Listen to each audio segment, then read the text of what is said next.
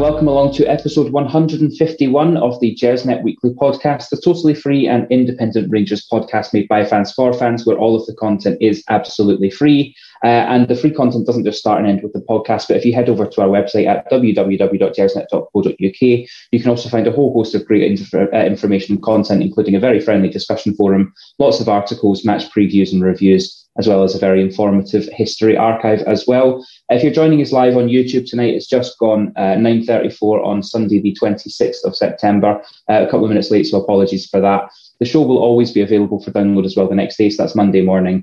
So you can get that wherever you get your normal podcasts, including Acast, iTunes, YouTube, Castbox, Stitcher, and also on Spotify. Feel free to give us a wee like or a comment and a review, and make sure you subscribe if you haven't already done so. Before we get started tonight, one other quick thing to mention is that we've got an excellent opportunity here at Gersnet for your business to sponsor the Gersnet podcast and reach thousands of listeners every week. So if that sounds like a good opportunity to you, then please do send an email through to info@gersnet.co.uk or just contact Frankie on social media and we will be in touch. Joining us on the pod tonight to look over yesterday's 1-0 win over Dundee, as well as the midweek cup progress against Livingston, we have got the Camelin Crusader himself, Colin Armstrong. Colin, a few minutes late, I hear you're having tech trouble at your end today. Yeah, my laptop's finally died on me, the old faithful. So that'll need to go. I've had to find an alternative arrangement for tonight. So yeah, a new laptop required, I'm afraid, Ross. Frankie will cop money for it. I know, that's for Frankie making sure that I get a plug-in for a new sponsor so we can try and upgrade your tech a wee bit there. A successful weekend all round, Colin, with us picking up 3 points and Celtic across the city dropping their first points at home this afternoon. You must be feeling pretty good heading into the new week. Yeah, I mean, it's all about the result, I suppose, yesterday, but I didn't feel particularly enthused about the performance yesterday, and I've still got a few concerns, but yeah, there's no doubt about it. That result today made things a little bit easier to bear, you know. So I don't think we should focus too much on them, though. I think we need to. I think we've got a real opportunity. I think it was John that said at the start of the season when we came back on that, you know, we've got a real opportunity. You know, that Celtic are a bit of a shambles at the moment, and we have to have a good start. We haven't had the best of starts, but we've got to take advantage because they might not be the shambles that they are at the moment for the rest of the season. So while they're down there struggling, we need to get our own house in order, I think. Absolutely. Make advantage of Ange ball, as it is. The other guest that we have this evening is a very warm welcome back to Gary Valentine. Gary, since the last time that you and I spoke, I believe you've become a dad. How are you coping with the sleepless nights? Yeah, pretty good. I had a wee laugh at myself yesterday because you see things and then as a parent you think, well, I hope that doesn't happen to my son. And when I seen Paul McGowan's hair when he came on yesterday, I thought, I really hope my kid's never got a haircut like that because it was absolutely wild. But other than that, it's been good. I'm amazed that you managed to stay awake for the 90 minutes at Dens Park yesterday, which was some of the driest football I've ever seen. I'm surprised as well. The wee man never, he slept right through it. Celebrate Aribo's goal very quietly. Good for you. No, I think the wee man had the right idea. I wasn't not far behind him. I guess there's only one place for us to start this week, which is yesterday's 1-0 victory away at Dundee at Dens Park. Colin, it was a very hard-fought 1-0 victory, and as you say, we're still making really hard work out of these games, which, you know, really should be routine victories. We'll come on to talk a little bit later about Livingston in midweek, but again, it wasn't pretty. It was quite industrial and far from glamorous. What's your thoughts on yesterday's result and performance in general? I mean, the result, you take the 3 points. I think the sort of general consensus of any game is by hook or by crook you get the result, and you don't always play well. I mean, Rangers have, in fact, every team that's won a title in the past is, you know, there's a fair amount of games within those 38 games that they've just got through it, a 1-0, a 2-1, whatever it is, and not played particularly well. But yesterday's result, I think it comes on the back of indifferent form over a prolonged period. You know, we're approaching October now. You know, we're maybe 3 or 4 weeks away from the clocks going back, and that's you properly into winter. The European campaign started properly. And that's when I feel that you're in winter, when you get that first group stage European match. That, to me, and the floodlights are on. That's when it feels to me that summer's over and you're into the proper part of the season. So it's been pretty much for day one. We've not looked cohesive. We've not looked as fluent and as incisive as we were last season. So yeah, it's a concern. You know, I know Celtic are a shambles, and that's great. You know, we can all have a laugh at that. But you know, Hibs and Hearts are putting up a wee fight. And what concerns me, you know, the result was fine yesterday, but the performance.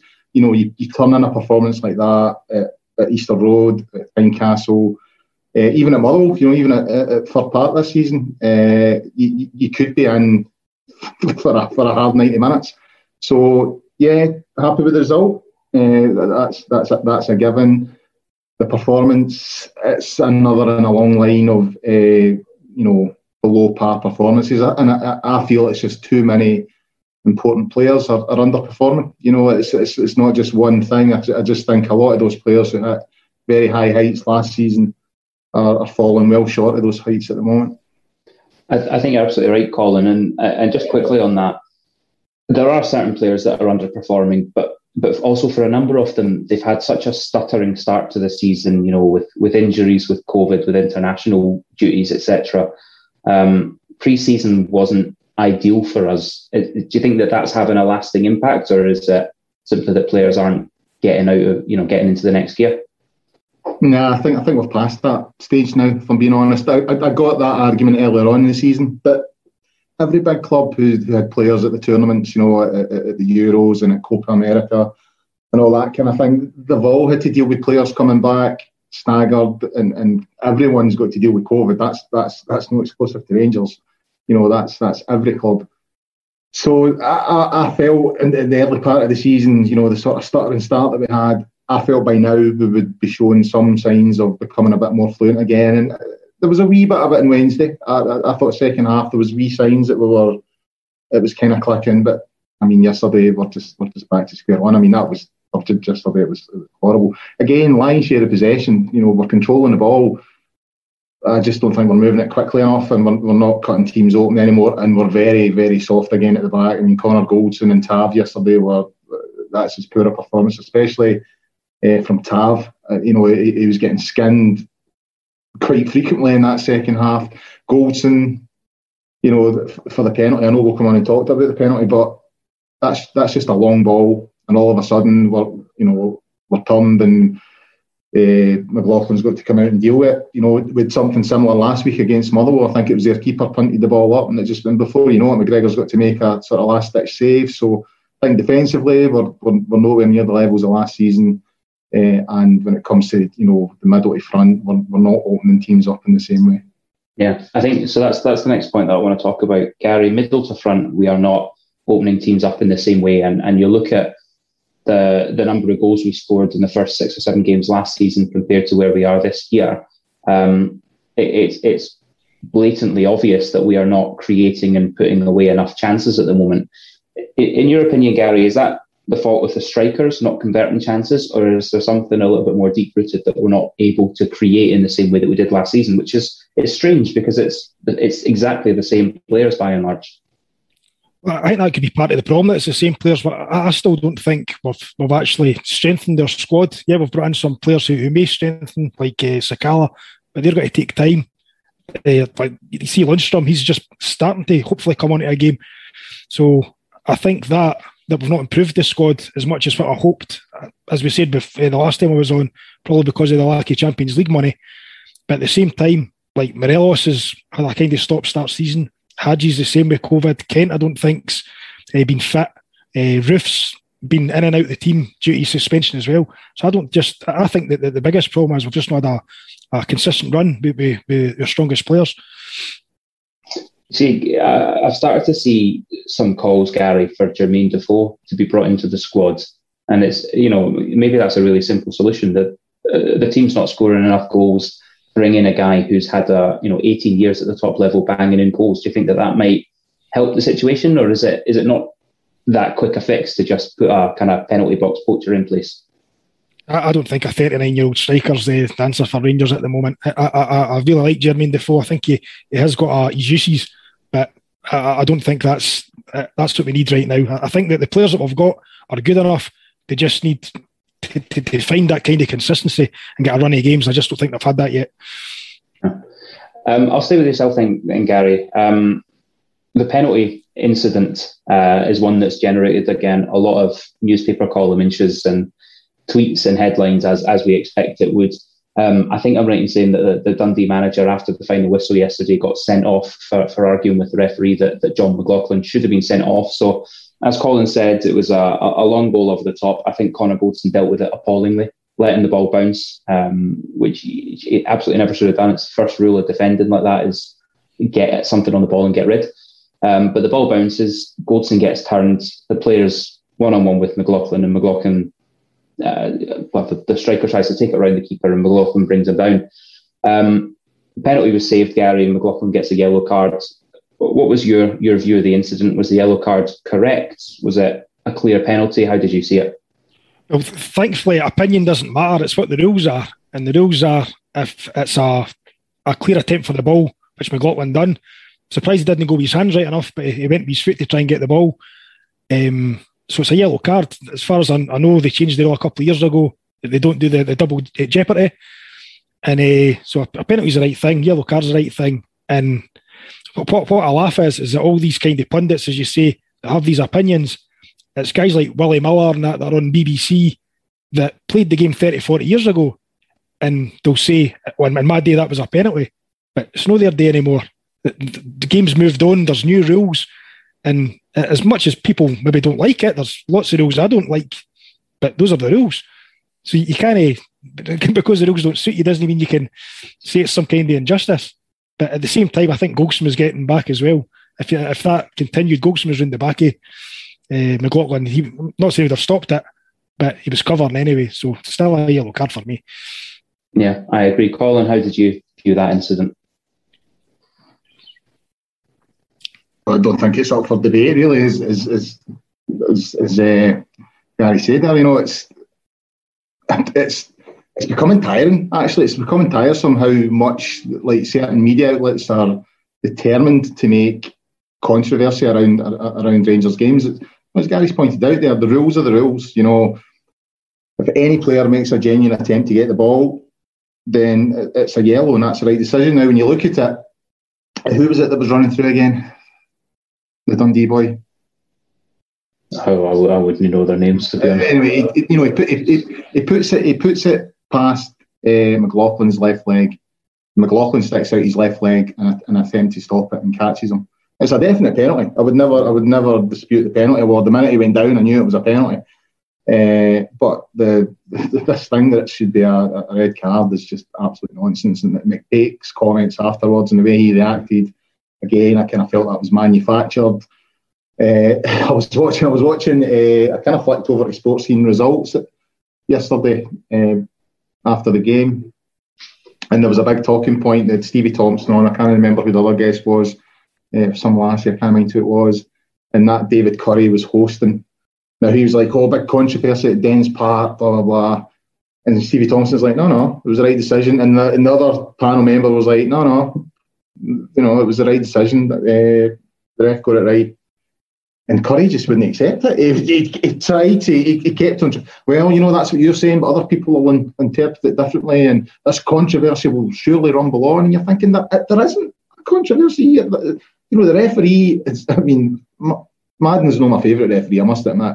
It does get a few things wrong, but not that yesterday. I thought it was the right decision, and for the usual suspects to be sort of crying foul and, you know, Masons and conspiracies and all that sort of nonsense, especially when you see the penalty that Dundee United were denied today at Celtic Park, which was a red card because there was absolutely no attempt to play the ball.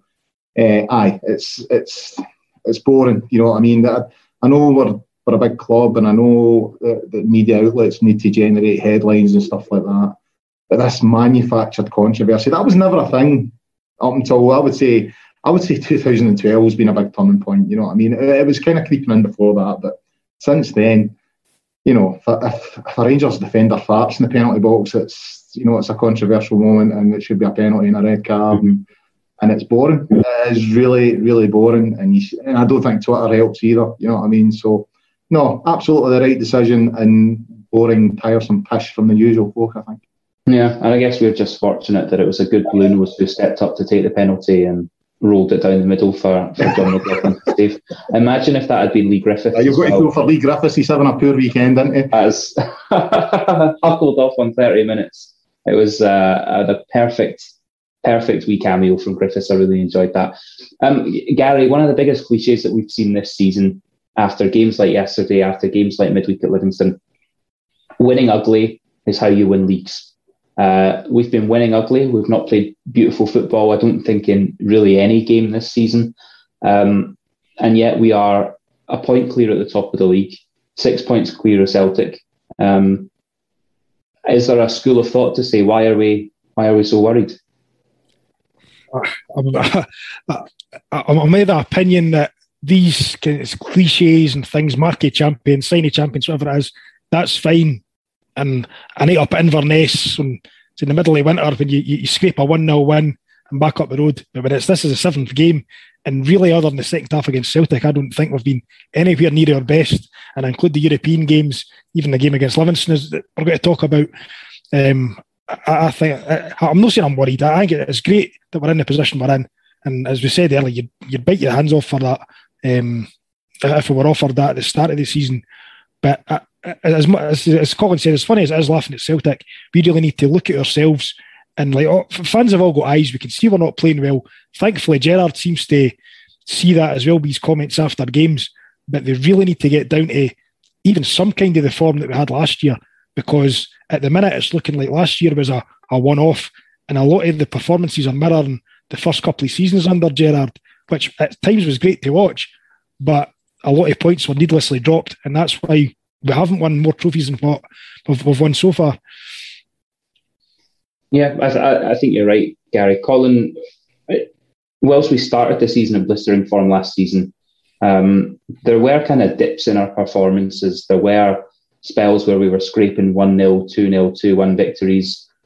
We had disappointing results along the way. I remember the Hamilton game last year where they equalised last minute and it was nothing more than they deserved. So we go through periods, I think, in any successful season whereby it's less dynamic, it's less overwhelming, and yet we're still churning out results. I guess the question, Colin, is how worried are you that this might not turn around and that we might start to not be winning these games 1-0, not be scraping victories? Because if that happens, we start dropping points. It's, I say we're 6 points clear of Celtic, but that doesn't take a long time to claw that deficit back. Are you worried about the situation? Yeah, I'm slightly concerned, yeah. I mean, we're 6 points ahead. We're in a good position just now. I'm talking about Celtic, obviously. So my fear is that we just become too dependent on them dropping points, you know what I mean? And I don't think we should dismiss, Hearts and Hibs at the moment, because they're in good form. And Motherwell have been playing well as well. And I think Dundee United have surprised a few as well at the moment.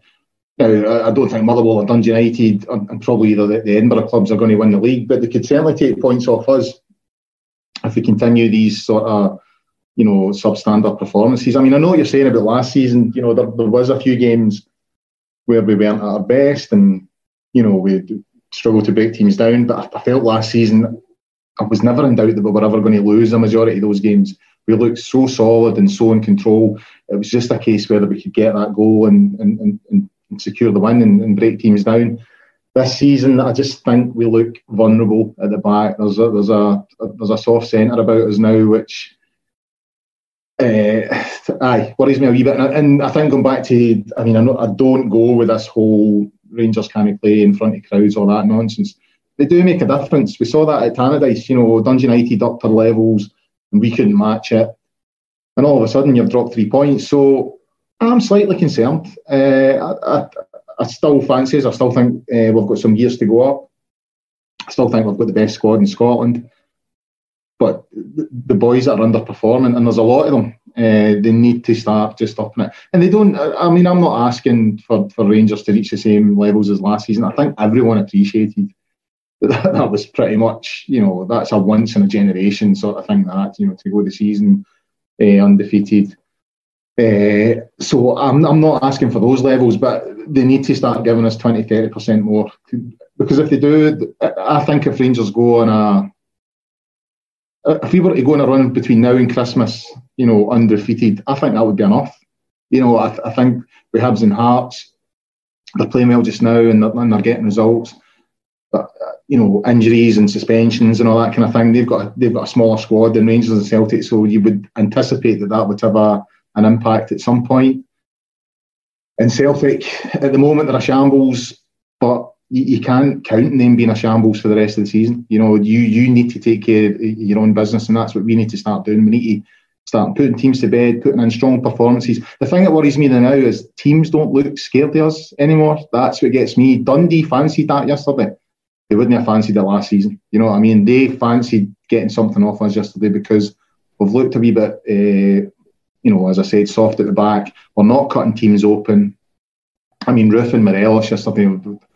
I mean, don't get me wrong, Morelos for the goal, that wee pass was just a wee act of genius, really. The wee reverse pass into Aribo. But they're wasting so much chances, and that's when they get chances. They're just not splitting teams open, and as a bit of concern, we can't rely on Celtic losing it. We need to win it, and we can't dismiss Hearts and Hibs, because if we do, we'll end up with egg in our face. Mm-hmm. Yeah, two very, very difficult games coming up. The next two fixtures, Hearts and Hibs, are both at Ibrox, and hopefully we can capitalise there. I guess, Colin, the question of being worried about the outcome of the season, you take the emotion away from it and look at the bookies at the moment pricing us up at around about 2-7, so we're still very, very clear odds-on favourites to win with the bookies. And I don't know if you remember, a couple of years ago, the Daily Record was obsessed with this supercomputer. Supercomputer predicts that Celtic will win the league on X and Y date and all that. Well, the supercomputer that they use currently has us at 71% to win the league. There's obviously no story about that because it's the Daily Record and that's not their narrative, but it still is very much in our favour, and we shouldn't get too carried away. But momentum is a massive thing in football. In domestic league football, momentum is a real massive factor. And I think once we start to gather some momentum and get some pace and get all the players back fit and fighting, I think we'll be in a different position. Gary, just one more thing on yesterday's game. John Lundstram in the centre of the park, kind of playing the Steve Davis role yesterday. He's had a run of a few games now, and Gerrard really singled him out for praise afterwards and said he was his man of the match. He's had a run of a few games now where the performance level seems to have stepped up from the start of the season. He started the season, I'd say it was rather difficult for Lundstram, but it does seem to have improved in the last 2 or 3 games. Are you pleased with the output that we're getting from him now? I'm now. At the start, I was quite well. I say at the start, I was at the Real Madrid game and I thought he looked superb when we were on. I totally get that it was a weakened Real Madrid team that we played. I thought he looked really composed on the ball, and then he just fell away. But again, I think that coincides with the rest of the team being inconsistent. For the bits and bobs you read for coming for Rangers, our system's quite a complicated system. It takes time to learn, which is another reason the newer signings might take a bit longer to find their feet. But certainly the last couple of games I've seen, he looks a player now. I don't know if it helps that maybe he's allowed to play that Steve Davis role, but Steve Davis isn't there.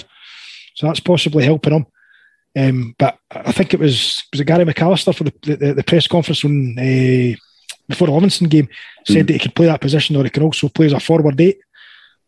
I've not really seen him perform well in that position as a forward 8, but certainly in the Steve Davis role, looks like he's a bit more comfortable doing that.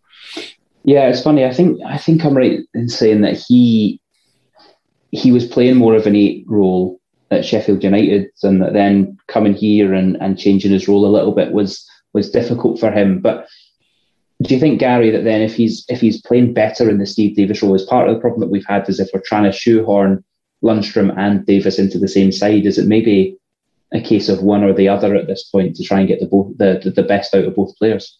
It could be, but that's been the same argument we've had with Ryan Jack, Kamara and Davis previously as well. And the problem is that we've got really good players, but 11 good players don't necessarily make a good team. And that's why we've got to have somebody that plays the roles well rather than just playing it because of who they are. And that's possibly the reason that he's maybe struggled. But now that he's playing Aribo in there, he's also played Hadji in that role as well. Mm-hmm. Maybe can allow Lundstram to go back and give Davis a wee bit of a break, because a guy at his age, I don't think should be playing all those games. And I think he's been doing that out of necessity rather than because Gerrard's actually wanted him to be doing that.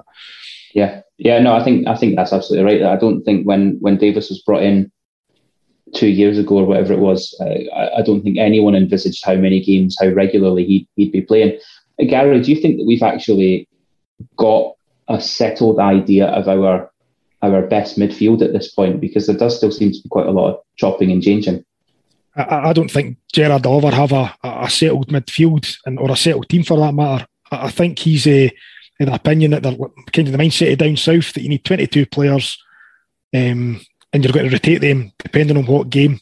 A lot of us, especially up in Scotland, are more old school, old fashioned in the sense that you should just play your strongest 11. But with the sports science and things, that's just not going to happen anymore. So we need to like it or lump it, I suppose. But as I said, I think part of our problem is that we keep changing the team, whether that's the back four. I don't think the back four's been playing well, and I think that's part of the problem. I don't think the strikers have been playing well. I think that's part of the problem. And certainly the midfield as well. You need players to play together in games, pick up understandings, pick up partnerships, and that's how we can get better. And for me, we've done that really well last season. And when he did change it, that's where we got the kind of bad results. St Mirren comes to mind in the League Cup. So I think he really needs to stop making as many changes. But when he finds a system that certainly works in midfield, he should stick with it. Yeah, fair point.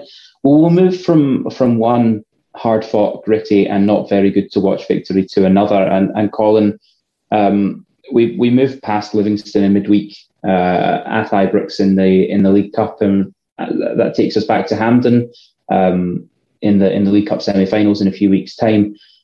But a lot of parallels, I think, with the Dundee game and potentially with the Motherwell game from last week as well. In that it's just not the fluid, dynamic football that we're used to seeing from this Rangers side. So I don't want to kind of just go over all ground, because I think a lot of what we've just spoken about for Dundee is probably fairly applicable to this game as well. But Colin, talk to me about the impact that Ianis Hagi had on this game when he came on from the second half. It seemed to change at that point.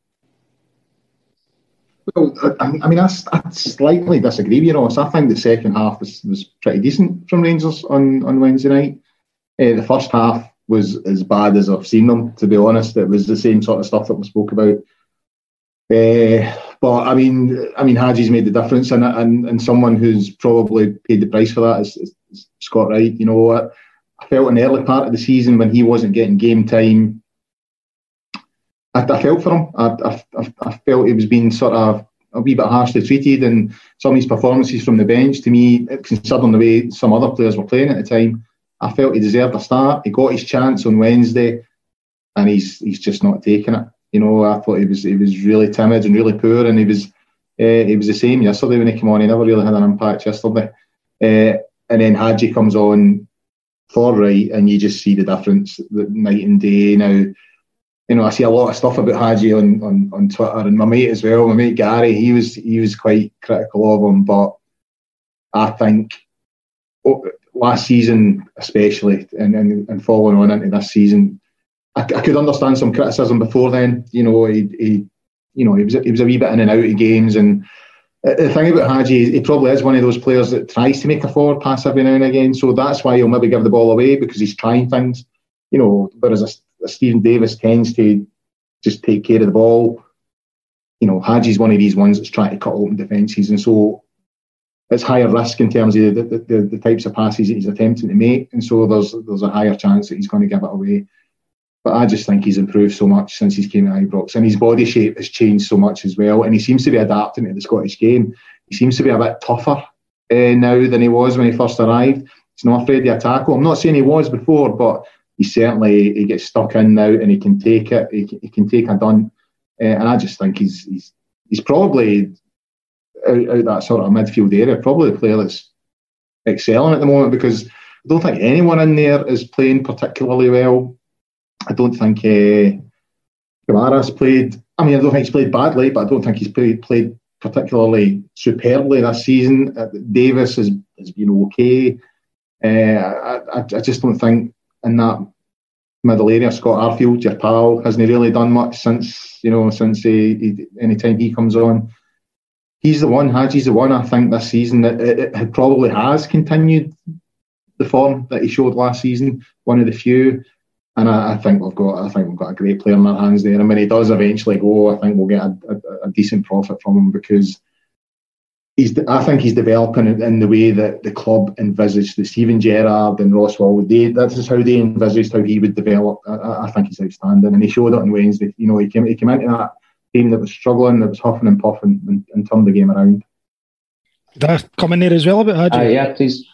What I was going to say is, like, to play with Rangers, it needs a certain amount of character. It's not just about talent, and I think he's got the character to play for Rangers. I think he embraces it, especially with the crowd at Rangers. When it gets on your back, sometimes maybe you go into a shell when you're, as Colin said, you want to play the simple ball. He doesn't do that. He always wants to try something different, try to do something forward. And like, he always talks about numbers and in his interviews. And when you see his assists and his goals, and the vital assists and goals that he got last season, that's the kind of level he is. He'll set up the goals that will win games 1-0, or he'll score the goals that will win us games 1-0. I think he's a top talent. And the fact that it was rumoured last week that we've accepted, was it £17 million for him? I think that's the kind of money we'll end up getting from him if that was true. Because I think he's an absolute fantastic player. That was going to be my next question, Gary. Does that worry you that these rumours that he might be off to Roma in January? I mean, surely at this point, given how the rest of the midfield and forward line have started, he's fairly irreplaceable, is he not? Yeah, you'd be worried, yeah, because the player he is. But at the same time, we know that our model now is to buy low and sell high. If you've signed him for 3.5 million and sell him for 17 million after 2 years, and it's business that we've got to do. But on the back of that, we've got a list of guys who are ready to come in, whether that's Bacuna, who looks a kind of similar player, or plays in that area of the park anyway. Time will tell. But for that to work, for us to buy and sell players, we need to have players to come in at the back of it.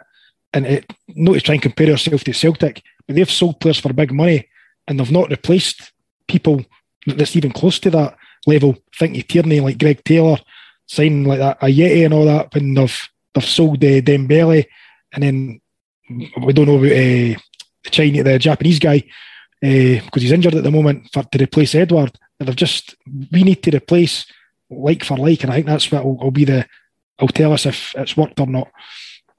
Yeah, absolutely.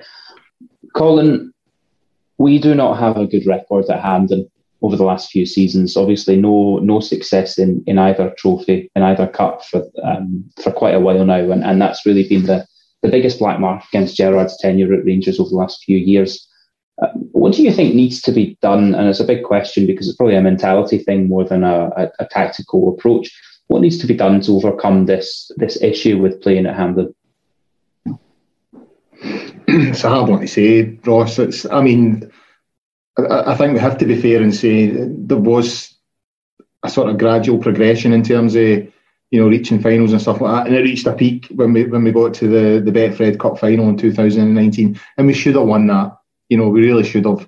It was just one of those days. It didn't go for us, and the goal that Celtic got was offside, and then we get the penalty and miss it, and they had a good goalkeeper at the time that made a few good saves and kept them in the game, and that's part of football. You know what I mean? You've just got to take that on the chin. I think last season's the season that's most upset me in the cups, I must admit, because we were so dominant in the league, and the way we went out in those cup competitions were almost laughable. To be, we were 2-1 down to St Mirren with like 5 minutes to go, and then Steve Davis equalises, and then we still managed to throw it away is farcical. And the whole St Johnstone thing, don't even get me started on allowing a big bearded man with a green fluorescent jersey coming out to your box, and no one thinks, oh, better pick him up. You know what I mean? And again, I think that was an injury time. We were through, and farcical. I mean, last year the Cups was really, really disappointing. We do need to win one of the cups. It's been too long. I think it was 2011 was the last time we won one of the domestic cups, and we need to go over it. And the League Cup's always been kinder to Rangers than the Scottish Cup. Historically, we've always went on kind of barren runs with the Scottish Cup. We went 25 years without winning it back in the sort of the sort of 20s, I think, and then I was at the Rangers Airdrie Cup final in 1992, and that was the first time they'd won it in 11 years, so historically we have kind of went through these runs in the Scottish Cup where we don't win it, but we need to win something soon, in terms of the Cups. It's been far too long, and it's another way of, expressing your dominance and letting teams know that you're the best, winning the domestic cup competitions. So I don't know if it's Hampden. I really don't know, because we've won semi-finals there before. We have won there before. It's just when we come to the final, it's an issue. So hopefully we'll have enough to get to Hampden, to get to the final. But the way they're playing now, could maybe leave it open for debate. We need to pick up those performance levels, and if we do that, then I think we would be in the final. Yeah, I think you're right, Gary. How much do you think this really impacts the legacy of Steven Gerrard's tenure as manager at Rangers? I mean, I mentioned before it was probably the biggest black mark on his career here. But given everything that he achieved in the league, everything that he's achieved in Europe, do you think that his failings in both cup competitions, does it detract from that at all, or is it a minor inconvenience? It just depends how his tenure ends. If he was to leave us with Champions League group stage football, 3 league titles and no domestic cups, then I think it'd be a success. But at the same time, when he first came in, I think group stage of the Europa League was far more important for a rebuild than winning a League Cup or a Scottish Cup. Really, last season was the first time that you've looked at it and says, now we should be challenging. And we didn't, which was very disappointing. As Colin said, the one final we did get, any day we would have won that game, bar that day, I think, because Forster had the game of his life under offside goal as well, right enough. But I think on paper, when it says, it's 1-6, it looks a lot worse than what it actually is. If you look at the bigger picture, it says Europa League qualification, hopefully Champions League qualification next year. To me, they're a lot bigger for Rangers to get back to where we think we should be, even better than where we were before, but get to a level that we know we can get to. I think looking at that picture is a lot better than the old thing that says Rangers win trophies. Whereas at this point, it's maybe no the be-all and end-all, but we do need to get back to that. Yeah, we absolutely do. And I was there at that cup. Sorry, Ross, can I come in? Yeah, please do. Seeing somebody, Gerrard's went, I think what Gary says there's a good point. Qualification for Europa League was more important. But I think everyone expected the Rangers to win a cup before they won the league. You know what I mean? That would be part of the building blocks, and we've bypassed that, and we've won the league last season. So yeah, it would be good to see them winning a cup competition. But to me, what Gerrard has done kind of mirrors what Klopp's done down the road. Klopp didn't win, the League Cup, the FA Cup. He won the Champions League, and then he won the league. He sort of bypassed the sort of smaller domestic things and dealt with Europe and the title first. So it's kind of similar. We've established ourselves as a Europa League team, which increases the revenue and brings in obviously it's not Champions League revenue, but it's revenue that we've not had for a long time before Gerrard arrived. And now we've won the league and given ourselves a good chance of, as Gary says, getting Champions League football next season. So, it'd be good to win the cups, but I don't think you could describe what Gerrard's achieved at Rangers as a failure, because he's not won any of the cups, if you know what I mean. Yeah, no, I think you're spot on.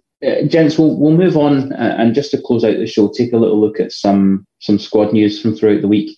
Gary, a new deal confirmed for Glenn Kamara, who will be signed on until 2025 at the earliest. What are your immediate thoughts and reaction to that news? I'm absolutely delighted. I've no idea why he's still with us. I genuinely thought it would have been £20 million plus. I rate him that highly. As I said when I was on the last time, his performances in the Euros and an average Finland team, to me, was a standout. He's so comfortable in the ball. It just looks comfy at any level. And when I seen that midweek come through that he'd signed that contract, that was over. I mean, I think he's a great player, and he's still at the age he could get better. Yeah, it's definitely good news. Colin, it's something that rumbled on for quite a while, and maybe we all expected it to be signed in the summer. But I can imagine he was maybe waiting for the transfer window to close to see if anything happened there, and that might have suited Rangers as well as the player. How pleased are you to see this one get over the line? Yeah, I'm surprised that he's still there. I'm with Gary. I thought after his performance in the Euros that someone would have been sniffing about.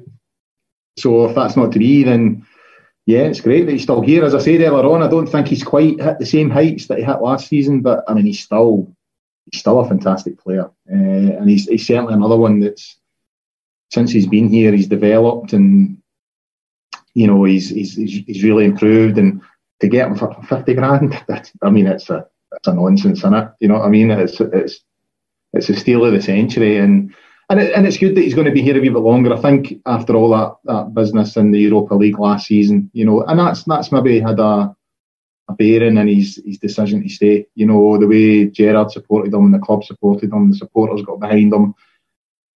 You know, that wasn't nice for the guy to go through, I don't think. No, don't get me wrong, I have heard strong rumours that he cracked the boy a gudgeon and knocked out his teeth, which is fair enough, but it's still not a nice thing to go through, you know, and the sort of stuff that he had to put up with in social media and all that kind of thing. So, yeah, it's nice that he's staying, and hopefully if he does move on at some point in the future, we'll be talking about the sort of similar money that's been mentioned for Agyei, because he's a cracking player, and like Dundee yesterday, I mean, the Dundee fans yesterday must have just been looking at him thinking, we've had our pants properly pulled down on this, you know what I mean?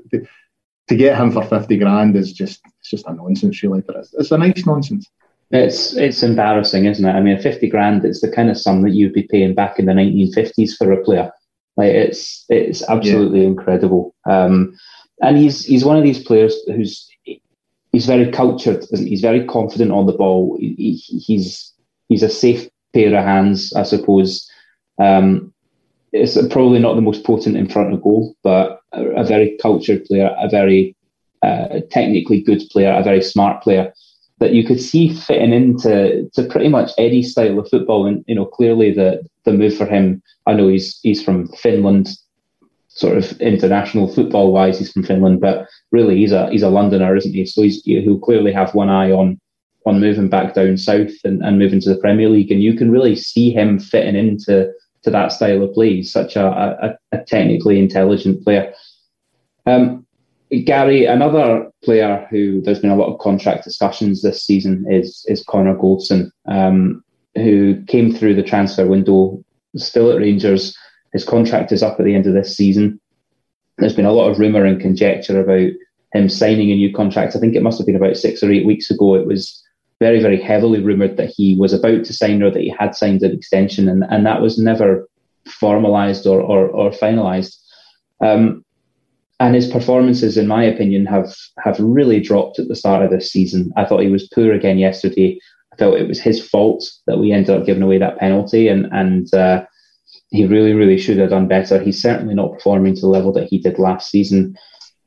It's an interesting one, Gary. What would you be doing if you were the Rangers manager? Because it's probably not one where we'd get a huge sum in January if we tried to get rid. And if the player doesn't want to sign a new deal, then what options do we have? Well, I think that the current situation we've got with Helander being out, Katic being on loan, Simpson being a bit dodgy, shall we say, and Balogun being the only other defender, I don't think we can get rid of him now. Even if a good offer came in at Christmas, if nobody else was available, I wouldn't be getting rid of him. I think if you were to keep him and qualify for the Champions League by winning the league, I think that would pay for itself rather than kind of taking a low ball offer to just go out of contract. But at the same time, I heard, I think it was Gerrard got asked about it. He just said it was noise. All these kind of paper talk about guys' contract situations. If Gerrard's not worried, I don't see why we should be worried, to be honest. Yeah, I mean, I think that's fair, but I think naturally we are going to question what's going on when vice captain filled in as captain for 10 or 15 matches at the end of last season when Tav was unavailable, and we could see the impact without fans last year. We could see how vocal he was in leading that team on the park. And that's another thing that seems to have disappeared this season. Colin, what do you think is driving this? Is it possible that I don't know, that he has one eye on a move in January and his heart's not in it anymore? He's won the title, he's not signing a new contract, so going through the motions until he gets a move? Or is that maybe unfair on the player and overly simplistic? I mean, he's in the final year of his deal, isn't he? He is. In my experience, when players get to this part of their deal, then they're running their contract out, and he came to the Premier League. He was with Brighton. He's come up here. He's played extremely well since he's been here. Obviously, won the league last year with a defence that conceded an embarrassingly low amount of goals and never lost a game domestically in the league all season. So, I could see some teams down there. They know he's got Premier League experience. He's come up here and he's performed well in the Europa League as well. So it wouldn't surprise me if someone's, had a word and said, we can bring you back down the road and we can give you more money and all that kind of thing. It always feels to me that when a player gets to this stage of the final year of their contract and they're still talking about negotiations and this, that and the next thing, that I think the player's got an eye on a move elsewhere. And he's maybe already had discussions and has an agreement in place that, come January he'll be able to sign a pre-contract or something like that. I might be wrong, but it seems a very, very late stage in proceedings to be agreeing an extension or a new deal or whatever. So I am kind of half reserved to the fact that Goldson won't be here next season. I'm now starting to believe. During the summer, I was a wee bit more relaxed about it. I thought, no, they're just discussing this, discussing that, a few wee bumps and all that to get over in the negotiations. But, as I said, we're approaching winter now. We're approaching the clock's going back and Halloween and Christmas and all this kind of stuff. In my experience, when a player gets to this stage of their deal, then 9 times out of 10, it results in them leaving at the end of the season. I might be wrong, but I think he could be on the move. I just come in there as well with Goldson. Sure. Got to remember his age as well. He doesn't owe Rangers anything. It's easy for us to sit and as Rangers fans and say what he's got already. Never missed a game. We've probably gave him a really good platform considering his injury problem before he came to us. But if you were to have told us at the start when he first came that for, I think it was $2.5 million we signed him for, that you're probably counting on your hands how many games he's missed. He's won us a league title and possibly could win us a second league title. Then he was to leave and get a big move before he retires. I'd shake his hand, I really would, because I think he's been absolutely great for us. And so, Gary, if Goldson does leave at the end of the season on a free, signs a pre-contract deal in January and is out the door for nothing at the end of the season, is there any criticism that can be levelled at the club as to how they've handled this? They've not secured him on a better contract. They've not managed to get a fee for him. Well, see, as I said before, I've probably sound like a broken record. I think Rangers at this moment in time are at a glass ceiling when it comes to transfers, based purely on our income.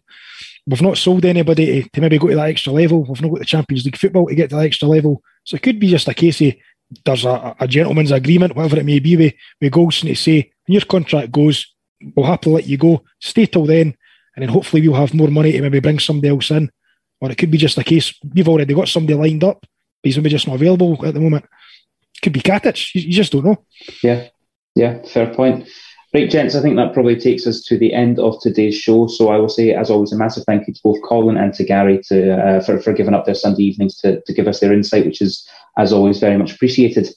The show will be back, as always, next Sunday. We might as well also have a few preview shows kicking about, as we will have the look ahead to Rangers' trip to Prague on Thursday. Sadly, that one will be behind closed doors, but certainly worth keeping an eye on as well. Before we then return with the Scottish Premiership action at home against Hibernian next weekend.